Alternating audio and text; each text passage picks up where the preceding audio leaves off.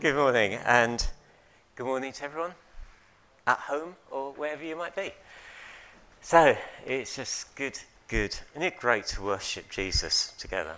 It's just wonderful, isn't it? Just to declare all that he is. And that's what we're going to be doing, actually, as we open up the Bible together.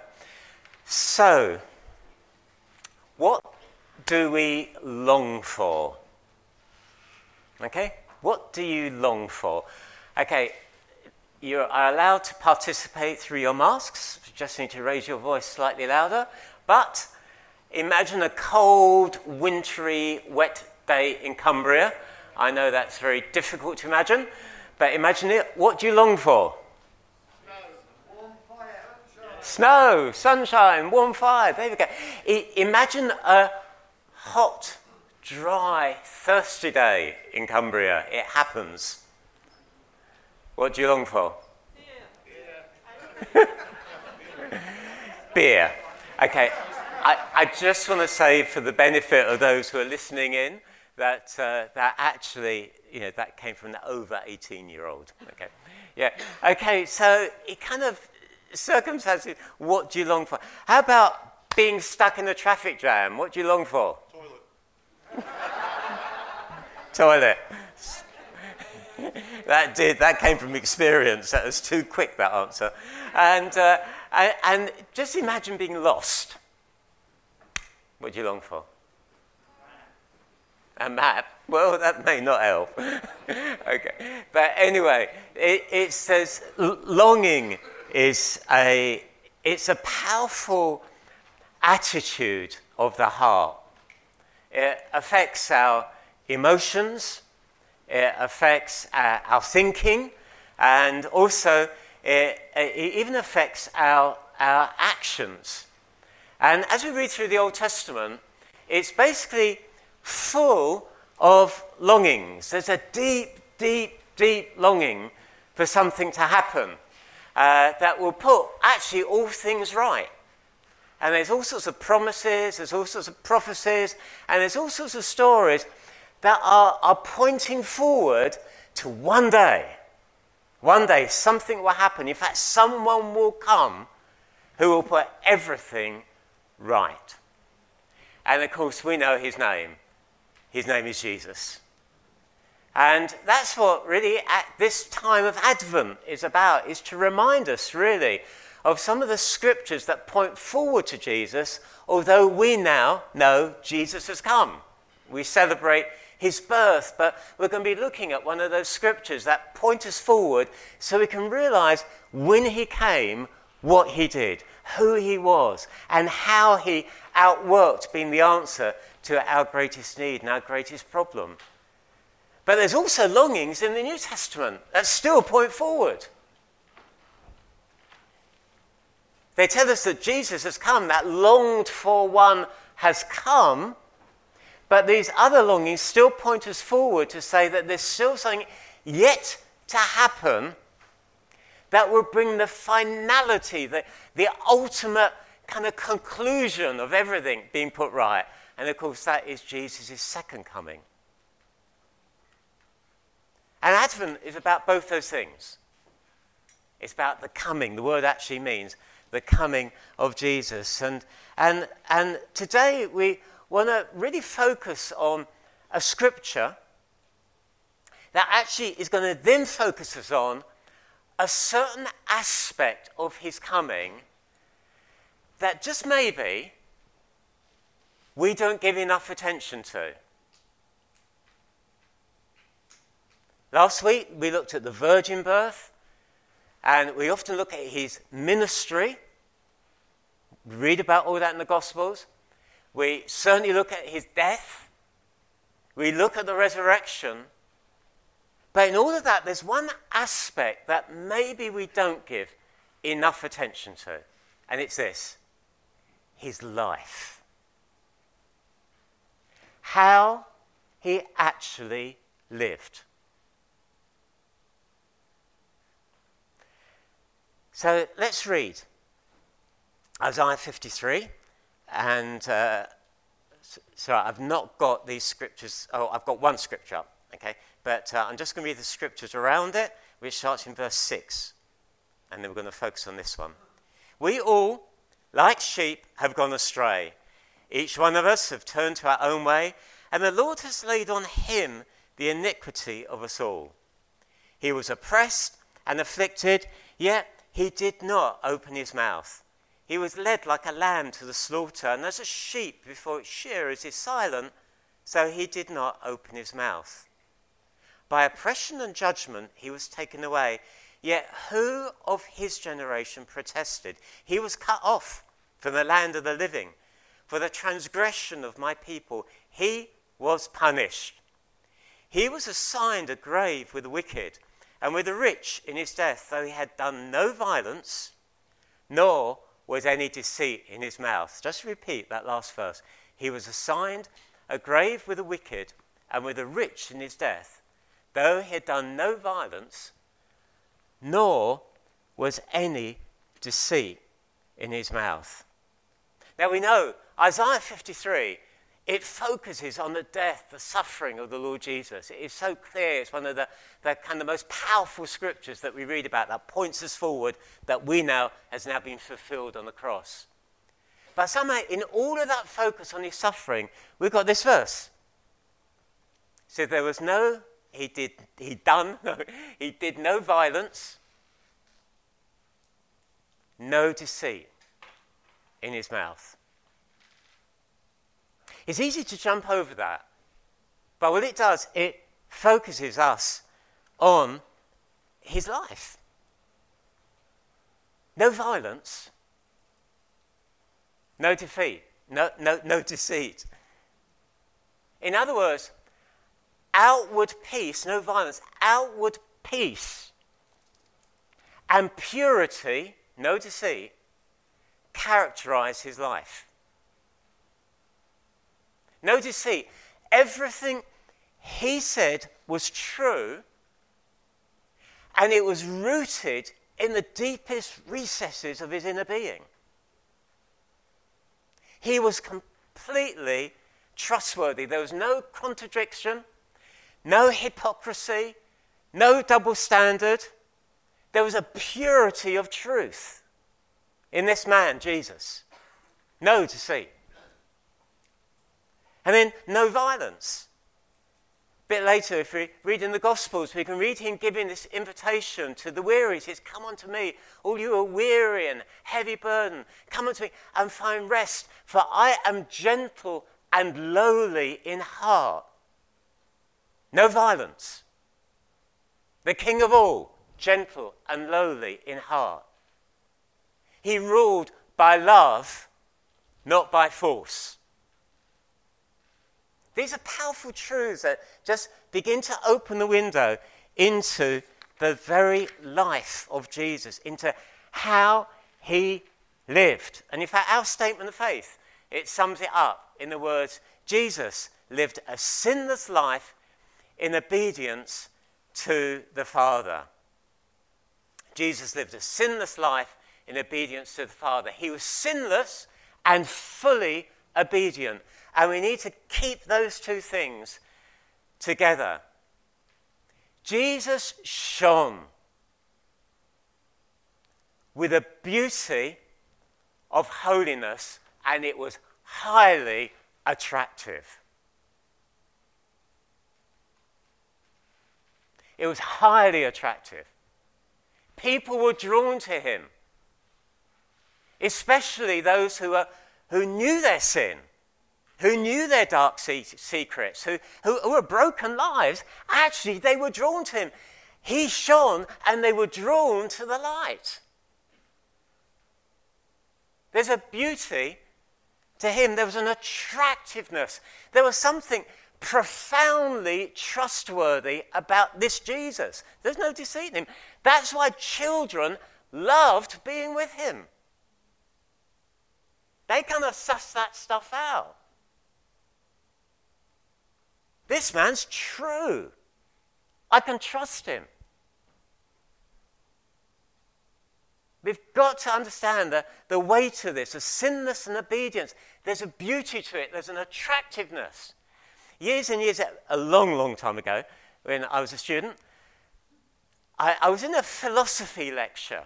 Sounds impressive, doesn't it? I didn't attend many. But I was there, and the philosophy lecturer, somehow he wandered, goodness knows how he did it, but he wandered on to talking about holiness. And basically, I'd just come back to Jesus. I'd been a rebel. I'd come back to God, and it was all very new, all very fresh. And suddenly, this philosophy lecturer is kind of basically talking about holiness, and he comes to this conclusion, and he basically dismisses it, and he dismisses it as something sterile, as something boring. As something just cold. And almost the conclusion has come to, well, where's the fun in that? Like, the fun belongs out there. Now, sadly, that's what a lot of people think. Both in the world and actually in the church. That's what a lot of people view on holiness. It's almost like a sterile thing. It's like a germ-free environment. And in my heart, when I was listening to the lecture, I was thinking, no, this is wrong. But I had no idea how to answer it. I kind of think, I thought, I know this is wrong, but I don't know the answer. Sometimes it's actually a conversation I replay in my mind. Not a lot, but sometimes I think, how would I answer now? What would I say now? And part of the answer is found actually in our statement of faith when it talks about that Jesus was sinless and obedient. The two are linked. That actually Jesus knew the joy of obedience. You see, sinlessness isn't just this disconnected state, it's the result of a pure relationship. It's rooted in love. It results in joy. There's another verse in the New Testament which is this, that Jesus, you have hated wickedness and loved righteousness. Therefore, God has anointed you with joy above all of your companions.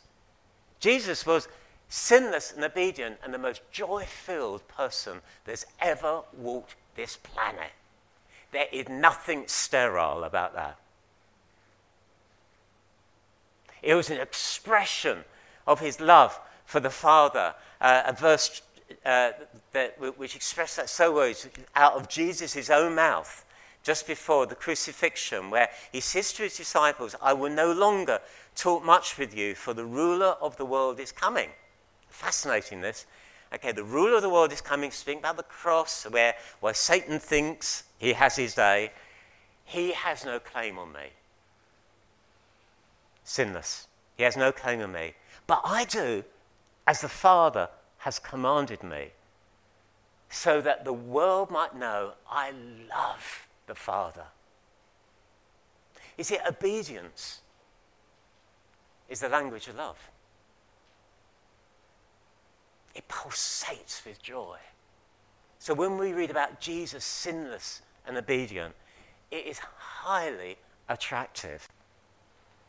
And it was attractive to those who knew their lives were in a mess. It exposed hearts. It exposed sin. So Peter, on his early encounters with Jesus, he falls to his knees and says, depart from me. I'm a sinful man. So like light, it attracts, but it exposes. But it also challenges those who prefer to hold on to deceit. So the religious leaders of their times who embraced an outward form of righteousness, who embraced kind of, just a veneer, of looking right. They hated it. They hated it. They hid from it. They hid from the light. Jesus shines with a righteousness and a holiness. And the prophecies of Isaiah, they point to that. And this is one of them that does it. That he was without deceit. He shines. Jesus' sinless and obedience are essential. Okay? They are essential. The old creation was governed by disobedience and death. And that quickly led to violence and deceit. You only have to read the rest of Genesis.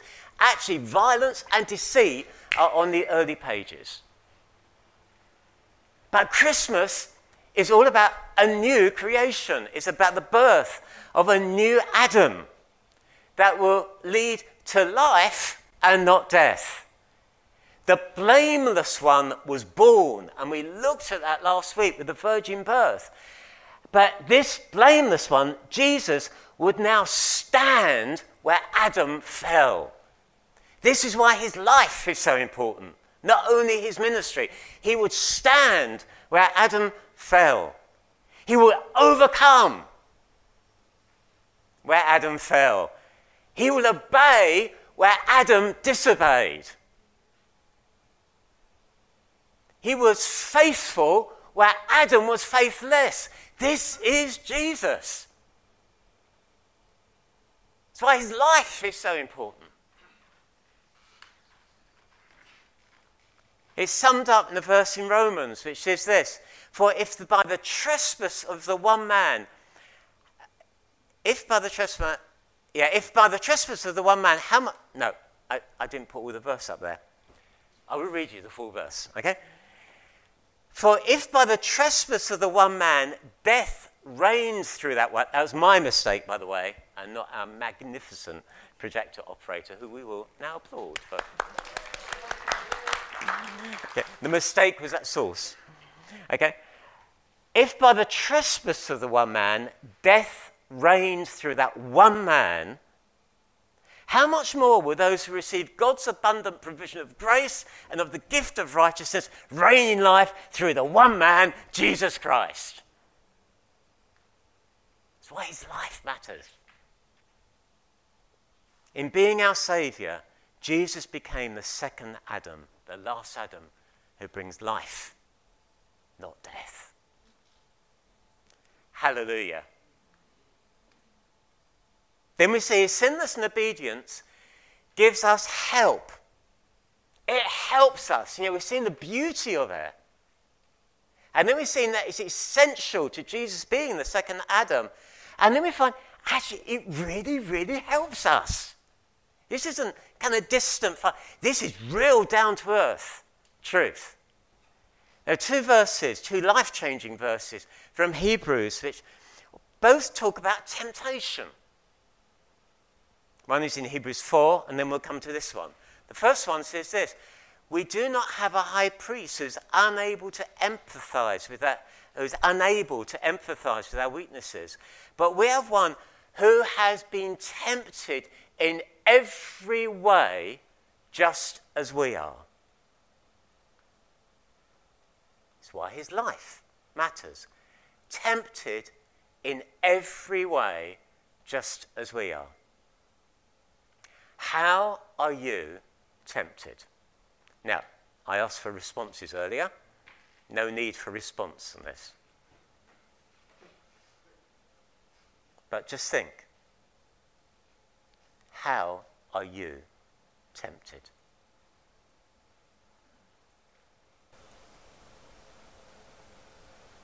Jesus grew through boyhood, became a young man,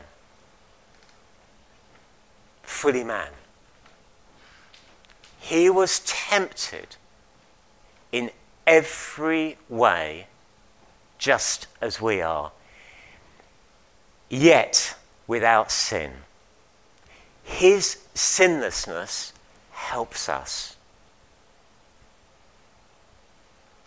He empathizes with our weakness. This is where we live in the reality of these bodies and the world, and we have an enemy. And those three things are bombarding us, so we live with temptation every day of our lives. Is that not true?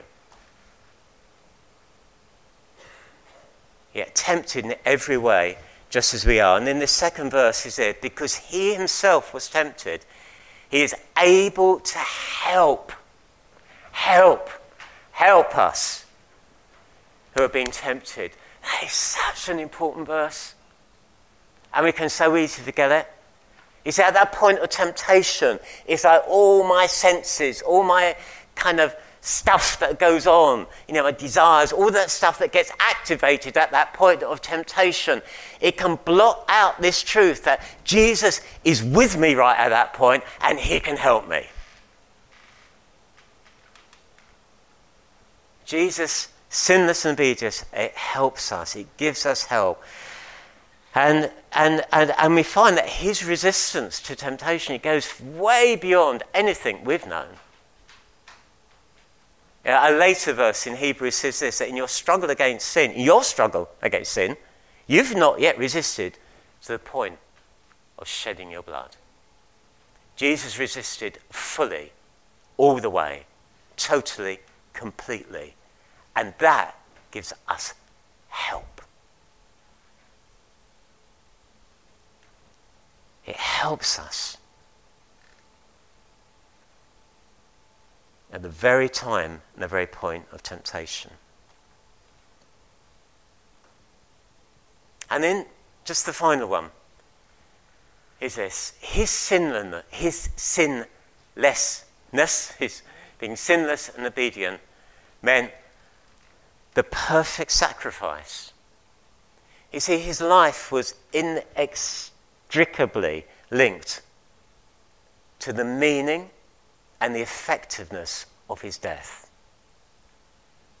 Back in the Old Testament again, we read, you can read about it in Numbers, and how, for those sacrifices in that time under the Old Covenant, the lamb offered for sacrifice, it had to be perfect. It had to be spotless, without defect. And in doing that, that's another Advent preach, pointing you forward to one who would live a spotless, pure life, without defect. So Peter, in his letter, he picks that up and says this, for you were redeemed from the empty way of life handed down to you from your ancestors. I keep missing bits out, don't I? Yeah, no, that's right. Not with perishable things such as silver and gold, but with the precious blood of Christ, a lamb without blemish or defect. You see, the purity of his life meant the perfect sacrifice.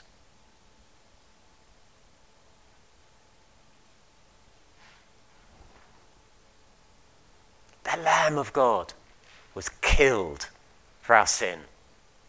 The once and for all perfect sacrifice for our sin. He sanctified his life. In other words, he lived in that obedience to the Father for our sake. And then if we just go back to Isaiah 53, just where we started, it said there, we all like sheep have gone astray. That's us. We blindly follow. We go astray. We are lost.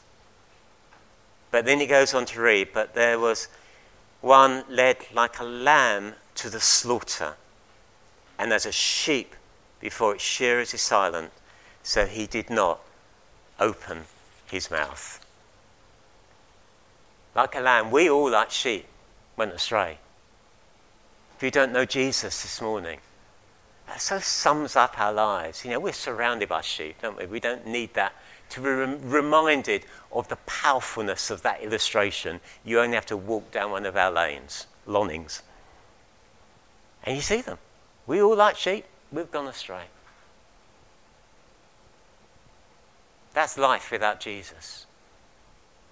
But the answer to us going astray is that there was one who was led like a lamb to slaughter. And he was pure. He was perfect. And he was killed for our sake, so that we can be washed clean through the shedding of his blood. Through his sacrifice, we are made righteous. And that's the wonder of it. And that's where we're going to finish. And this is that we're going to be breaking bread and sharing in the cup of the new covenant together. We're going to be breaking bread together and remembering his death for us, but also his resurrection for us. Because in an amazing way, it's not just where we've got to is amazing in itself, that he should lay down his life for us. But he rose, and somehow what happened there in his sacrifice as he took our sin, so he then exchanged it for his righteousness. So that everything that is true of him as he lived now becomes our history in him as our second Adam. So we are now made righteous. It is quite amazing. I find when obviously, you prepare for a preach like this, and I kind of wanted to get this point, and I find that I'm questioning myself, is this really, really true? Really, I really sure. I go back to the verses, check it out. Is it really true? It is true. That on the cross, it says it in 2 Corinthians, and I'm going to finish with this verse. It says, for our sake, he made him to be sin who knew no sin. So in him, we might become the righteousness of God. So his sinlessness and obedience won all of that for us. So we now come before the Father in heaven in his righteousness. It's not just the slate is wiped clean. We come in his righteousness. It's remarkable. I know you're all getting very excited behind those masks. I can see it in your eyes. But really, this is remarkable. This is the gospel. This is the good news. Dear friend, if you don't know Jesus, please hear this. That Jesus came, yes, to shine light on our sin, but to be the answer to our sin, and then we receive him, and then somehow we're part of his light. Jesus is light to the world, but we're now in his light. We've come out of darkness, we're in his light. And we can shine with his righteousness. Oh, yeah, we still live in these bodies. They get tempted. Well, he helps us in our time of temptation. We can grow to be like Jesus. Our lives can change. Not through the old ways of the Pharisees of trying to put on a spiritual veneer, but by letting this Jesus work in our lives by his Spirit. That he works in us and through us.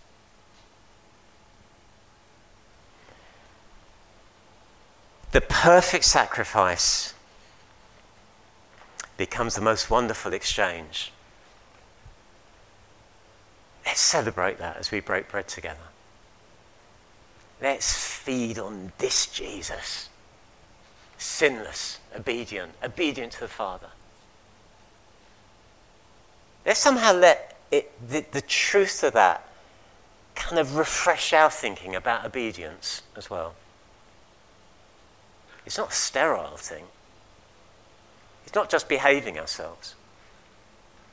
It's about learning to follow Jesus and find that the greatest joy is to please our Father in heaven. If you don't know Jesus, can I encourage you as we just have this short time together now, just really think about this. In fact, I'm going to pray a prayer now so you can know Jesus, which means you can then share in the bread and the wine together.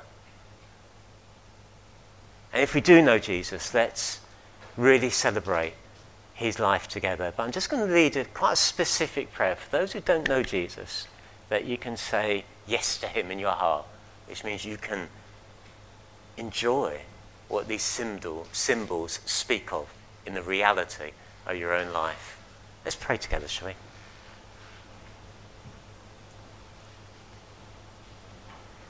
Lord Jesus, we are amazed at who you are. Forgive us when we take stuff for granted. Forgive us when in our smallness of thinking we think we know it, or we've got it, or we've heard it. Lord Jesus, we thank you for the wonder of who you are. And Lord Jesus, I come to you knowing that I need you. You alone are the answer to my sin, to my disobedience, to the mess that I make of stuff. You alone are the answer to that. And Lord, I come to you in my need, in my brokenness. And I say, Lord, I confess my sin. But I receive you. I receive your light. I receive you into my life. I want this exchange. My sin gone to receive your righteousness. Come and do that in my life, that I will be yours. In Jesus' name. Amen.